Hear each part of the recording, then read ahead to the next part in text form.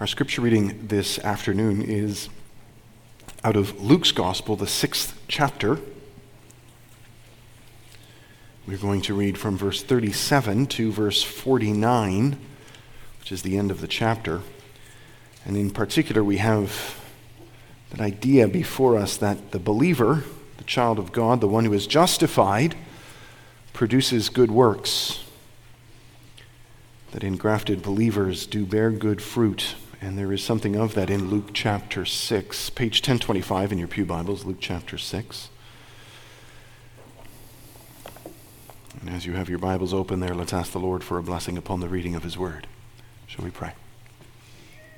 Gracious God and Heavenly Father, speak now to us by your word and by your Spirit, so that the darkness, Lord, within might be shattered, might be defeated by the light of your Son, Jesus Christ, our Lord and Savior, and that we might stand in that light and live by it each and every day that you give us opportunity on this earth to live.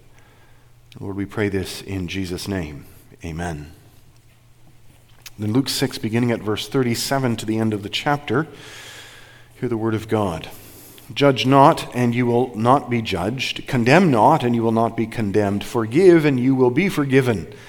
Give, and it will be given to you. Good measure, pressed down, shaken together, running over, will be put into your lap. For with the measure you use, it will be measured back to you. He also told them a parable. Can a blind man lead a blind man? Will they not both fall into a pit? A disciple is not above his teacher, but everyone, when he is fully trained, will be like his teacher. Why do you see the speck that is in your brother's eye, but do not notice the log that is in your own?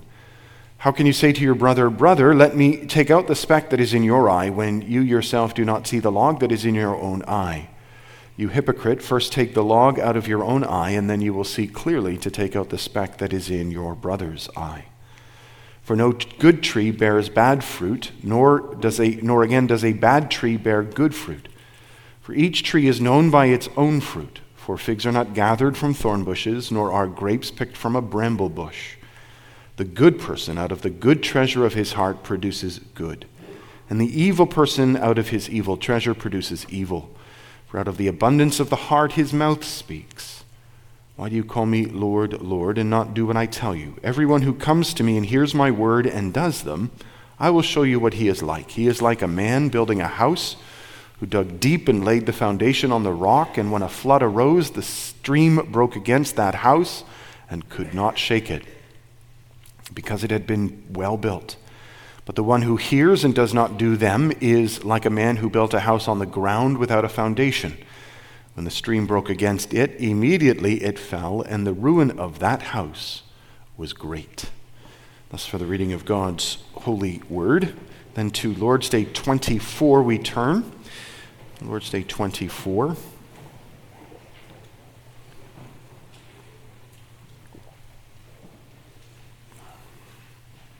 And we're going to recite the answer to these three questions and answers in Lord's Day 24. We've just heard from Lord's Day 23 about that glorious doctrine of justification, that by faith we are right in Christ before God and heirs to everlasting life. And now we're asked this: why can't our good works be our righteousness before God, or at least a part of our righteousness? Because the righteousness which can surpass God's judgment must be entirely perfect and must in every way measure up to the divine law. But even our best works in this life are all imperfect and stained with sin.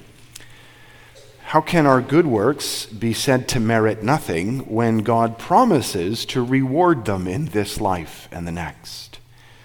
This reward is not merited, it is a gift of grace. But doesn't this teaching make people indifferent and wicked?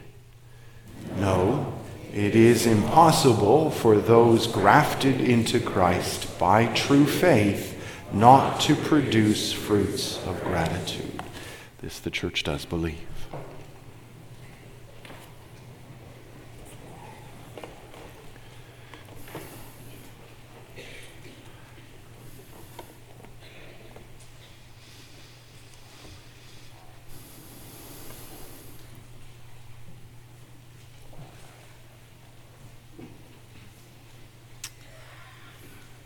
Brothers and sisters in Jesus Christ our Lord, it doesn't take much study of church history to understand why it is that the authors of the Catechism, immediately after teaching that wonderful good news about justification, hasten on very quickly to make sure that we are grounded, that we are focused on what it is that is being taught us in that word from the Lord, from his Son, Jesus Christ, our Savior. It is the natural inclination of all men to forget this, to fall away from this, and to fall into the mentality of self-righteousness.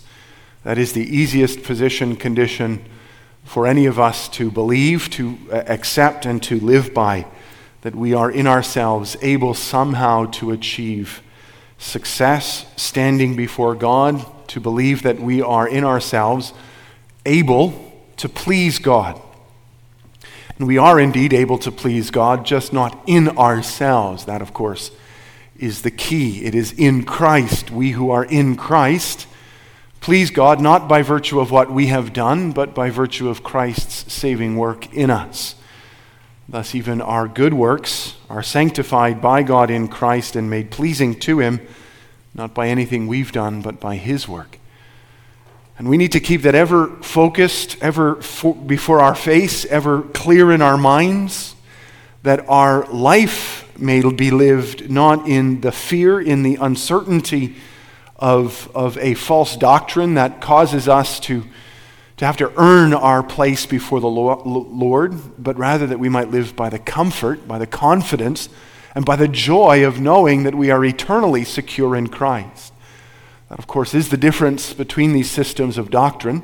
The one gives joy and comfort, gives confidence and thanksgiving. The other gives uncertainty, doubt, and creates fear in our hearts. And you'll know, of course, that the Catechism wants us to live by comfort. It wants us to live with confidence. It wants us to be certain that our lives are eternally secure in Jesus Christ. And so it says to us some things that may at first seem very difficult for us to hear and may cause questions in our minds to rise. Right? Beginning with the very first question in Lord's Day 24, why can't our good works be our righteousness before God, or at least be part of our righteousness? And then it reminds us that even our best works are stained in sin. The Catechism has rightly understood from the Word of God, as we all ought to understand, that if you're going to give something to God, now think in your imagination, you might say of bringing an offering or bringing some kind of work to the Lord and saying, Lord, is this good enough for you? Does this satisfy you? That God will judge that work, will judge that sacrifice, will judge that activity by the standard of his law. He will take the measuring stick, you might say, the level. You know how construction workers will use a level to make sure that the wall that they're putting up is level. Well, this level, the Lord that he puts on your good works, is the level of his law, of his righteousness. And he demands perfect obedience to that. And the Catechism is right when it says that none of our best works can even come close to that standard. Every time the Lord measures, every time the Lord puts the level on our good works, it's always out of kilter. There's always something wrong. And that may be difficult for us to hear, but it is the repeated and persistent word of the Lord in Scripture. You think of what Isaiah 64, verse 6 says. These are familiar and famous words that are difficult for us to hear and cause us to wonder, well, then what's the point? Why should we even bother trying? Listen to what Isaiah 64, verse 6 says. We have all become like one who is unclean, and all our righteous deeds are like a polluted garment. All our righteous deeds, even the best that we do, they're like the coveralls that the farmer was wearing when he fell into the manure pit. And now they stink. They're like a polluted garment. There is nothing that we do that pleases God in itself, in ourselves. Paul makes that point so very clearly. We've heard that so many times from Romans chapter 7, where he talks about the good that he wants to do but doesn't do, and the evil that he doesn't want to do but that he does. Or you think of those very encouraging words from 1 John chapter 1, which remind us that if we confess our sins, he's faithful and just and will forgive us our sins and cleanse us from all righteousness. But just before that, it says these difficult words: if we say we have no sin, we deceive ourselves and the truth is not in us. Or you think of James's words in James chapter 3. He says, we stumble in many ways, and if anyone does not stumble in what he says, he's a perfect man, able also to bridle his whole body. Not many of us, he says, should become teachers because we cannot speak the truth. There are so many passages, so many portions of God's word that teach us this profound and this rather difficult, maybe even discouraging word, that in the end, nothing we can do is good enough. Nothing we can do passes the standard of righteousness in God's law. Do you do everything by faith? Do you love God with your whole heart, soul, mind, and strength? Are your thoughts, words, and deeds utterly devoted to the blessing of others? Do you glorify God in every aspect of your being? Yes, even in your eating and drinking. Remember what Paul says in 1 Corinthians 10, verse 31. No, we must acknowledge and accept the judgment of the Scriptures and of our confession here in Lord's Day 24, and acknowledge that even our best works are imperfect and stained with sin, and that nothing we offer to the Lord in ourselves is able to live up to the standard of his righteousness, and therefore cannot be used to increase our standing, cannot be used to satisfy God's judgment, cannot be used to earn our place before the Lord in any way. Which is a difficult word to hear, and one which challenges our very concept of our relationship with God and with each other. Because if this is true, as the Word of God clearly teaches it is, what's the point? Why even try to live the Christian life? I mean, again, imagine being told by your boss every day, not good enough. Maybe by your teacher or a parent. Maybe some of us can actually speak to that. And maybe there are some of us who, for reasons of pride, would say, well, I'll show you. And we try harder and harder and harder to get it right. But what if every day, no matter how well it's done, you're told not very good, not good enough, not sufficient, do it again. Eventually, don't you think that you would give up? Don't you think that you would quit? Don't you think you'd say, well, there's no point. I can't possibly satisfy you. But the problem with that thinking, which is very natural and understandable, is that it perceives our relationship with God in the wrong way.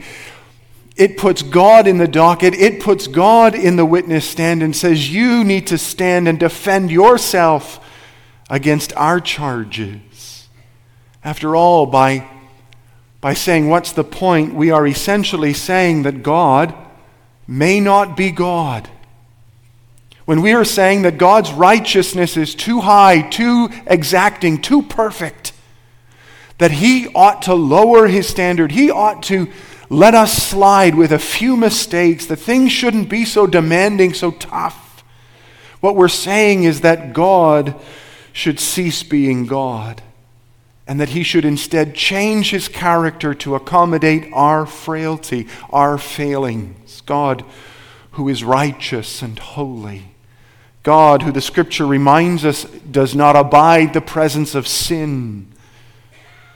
But we're saying to God, we can't be perfect, so you have to change. Somebody's got to change. It's not going to be us, so it's got to be you. But why should the Lord change the standard of his righteousness? Especially since he made us to be good and to obey him in all things.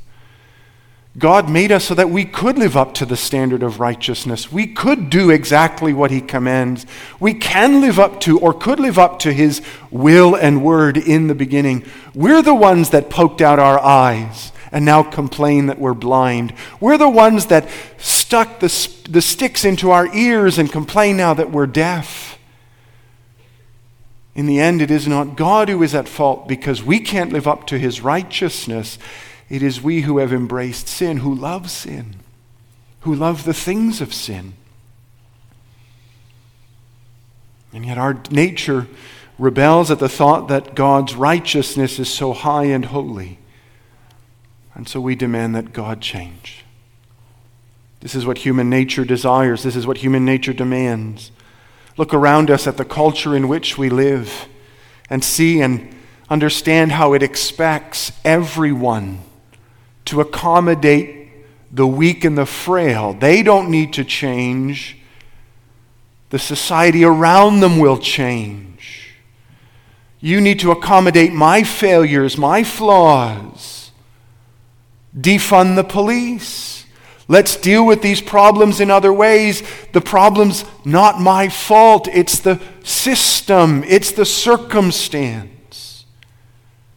The society we live in trumpets this very mentality, and our own hearts do. Think of those times when the teacher gives us a poor mark on a test, or maybe the officer who pulls us over and gives us that ticket, or our parents who maybe discipline us for coming home too late, or some such thing. Then what do our hearts say? What do our minds say? What do our mouths say? Do we not blame them? Do we not say it's their fault? They got it out for me. They don't like me. It's not that I can't do it. It's that they're too tough. None of this excuses the failures of others, but it demonstrates that our go-to when dealing with our problems in life is to blame others, including God, and to say, Lord, this is your fault. We put God on the back foot, and He is the first person we learn to gaslight. If we're not motivated to love and serve the Lord, despite all our failures and inability to live up to God's commands, well, that's not on the Lord, that's on us. We put ourselves in this position and cut our nose off to spite our face. We can't complain now how hard it is to smell. And yet, despite all of that, beyond thought or imagination of men, the Lord, even though we rejected Him, chose to send us His Son and die on the cross for our sins, to cleanse us from all unrighteousness, and to bring to light life through the resurrected Lord and Savior. And when we are united to Christ by faith, we are clothed in a righteousness that covers all of our sins and made to stand so that we are before the face of God as though we'd never sinned or been sinners, as though we were as righteous before God as Jesus was for us. A righteousness that is not our work, that is not our decision, that is not our will, but is His. And this ought to amaze us. We ought to never forget that we deserve hell but are given heaven, deserve judgment but have been given grace. And so when it comes to living for the Lord, when it comes to being servants of our God, our joy should know no end. Our human nature desires to be validated and valued by God for the good that we think we're doing, but we're better off seeing the truth and putting our pride to death. When we turn from our pathetic attempts at proving our worth, we discover that there is profound blessing to be had in Jesus Christ. Indeed, the very Lord that we serve encourages us to give ourselves over to these things when He speaks to us in the Scriptures of reward. Here's the second question and answer of Lord's Day 24. How can good works be said to merit nothing when God promises to reward them in this life and the next? There have been those in the history of the church who have heard these promises of reward in the Scriptures, have heard those passages where God says that He will bless those who walk in the way of righteousness, and have used these passages as proof that we must be able, therefore, to do good. After all, if we couldn't do it, why would the Lord commend us to? Or to put it another way, those passages of God speaking blessing to His people imply that God's people can, by their own choice, do things that are pleasing to God and satisfying to His righteousness. The thinking here is fairly simple to understand. If there is no benefit to doing good, if there's no personal benefit, why would we do it? Well, the benefit we gain may be personal satisfaction, it may be pride, it may be the experience or development of skills, it may be a more stable and secure life, it may be something more tangible like material success or marital success. But at the end of the day, if we're going to be asked to do something, we have to get something out of it. We even say that giving is its own reward in order to motivate us to do something. We recognize that we need a reward in order to do it.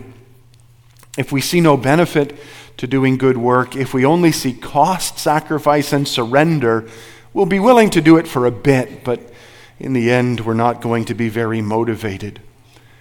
We're going to say, what's in it for me? Because that's human nature. But the Catechism says, God does reward good works, that's true, but not because he needs to motivate you in that way, not because he wants to convert his people to selfish servants who ask only this one question, what's in it for me? No, the Lord rewards his people with blessings without question, but he rewards them precisely because he is a generous, gracious, and good God. He loves to bestow upon his beloved children blessings upon blessing. The Scriptures teach this in so many ways. You read through the Sermon on the Mount, and you cannot but be impressed by the goodness of God towards his people. You cannot but see how God in his mercy blesses those who walk in the way of righteousness and of obedience and gratitude towards him. You think particularly of what the Lord says when he says, "Rejoice and be glad, for your reward is great in heaven." The Lord blesses his people with great, rich rewards.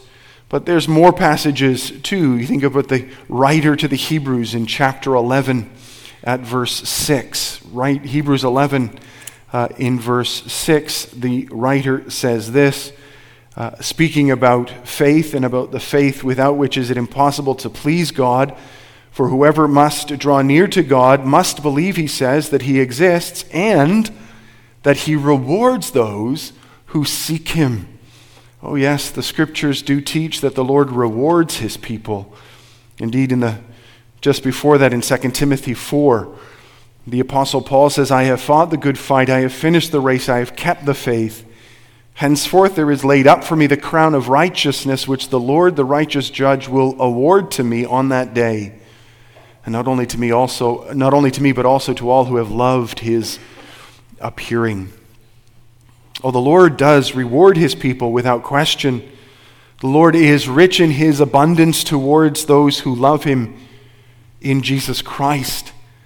But the Lord doesn't reward us so that we become selfish servants, always asking what's in it for me, but rather so that we might stand amazed at how good he is towards all who trust in him.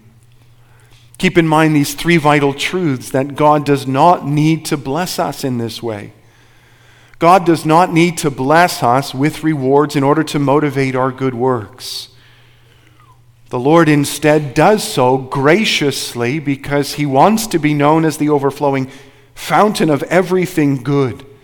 He wants to show us that he is the God on the pages of Scripture who is full of love and mercy. And third, that he is the God who blesses in Jesus Christ. God doesn't need to bless us in this way, but he shows his goodness and grace to us in Jesus Christ so that we might stand in awe of his mercy. The rewards of the Lord, the rewards that the Lord gives us are all expressions of his grace towards us in Jesus Christ.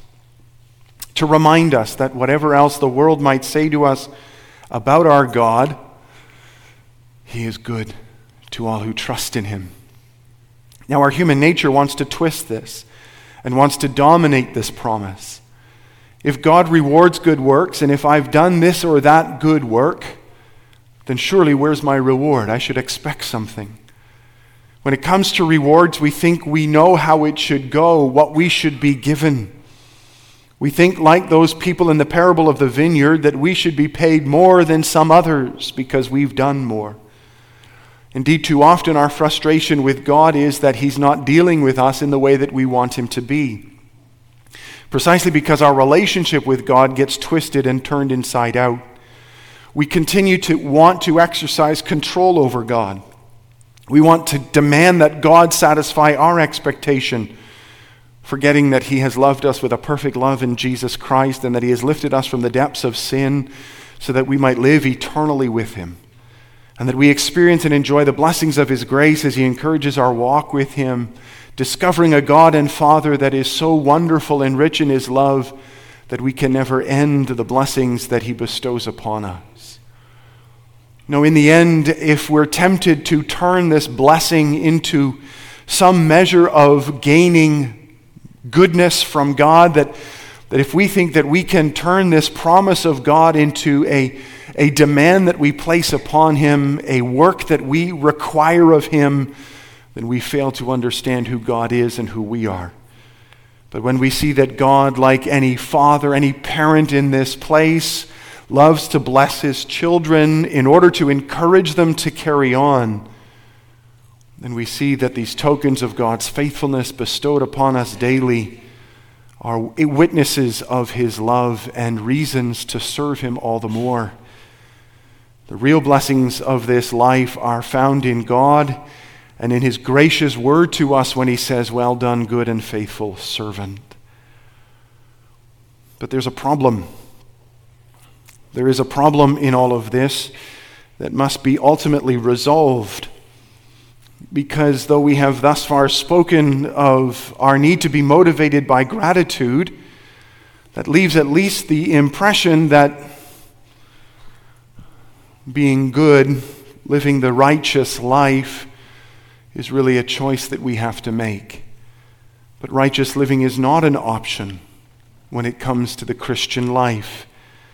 This too is made clear on the pages of Scripture. This truth is made clear in so many ways. Think of the parable of the wedding feast or the parable of the talents.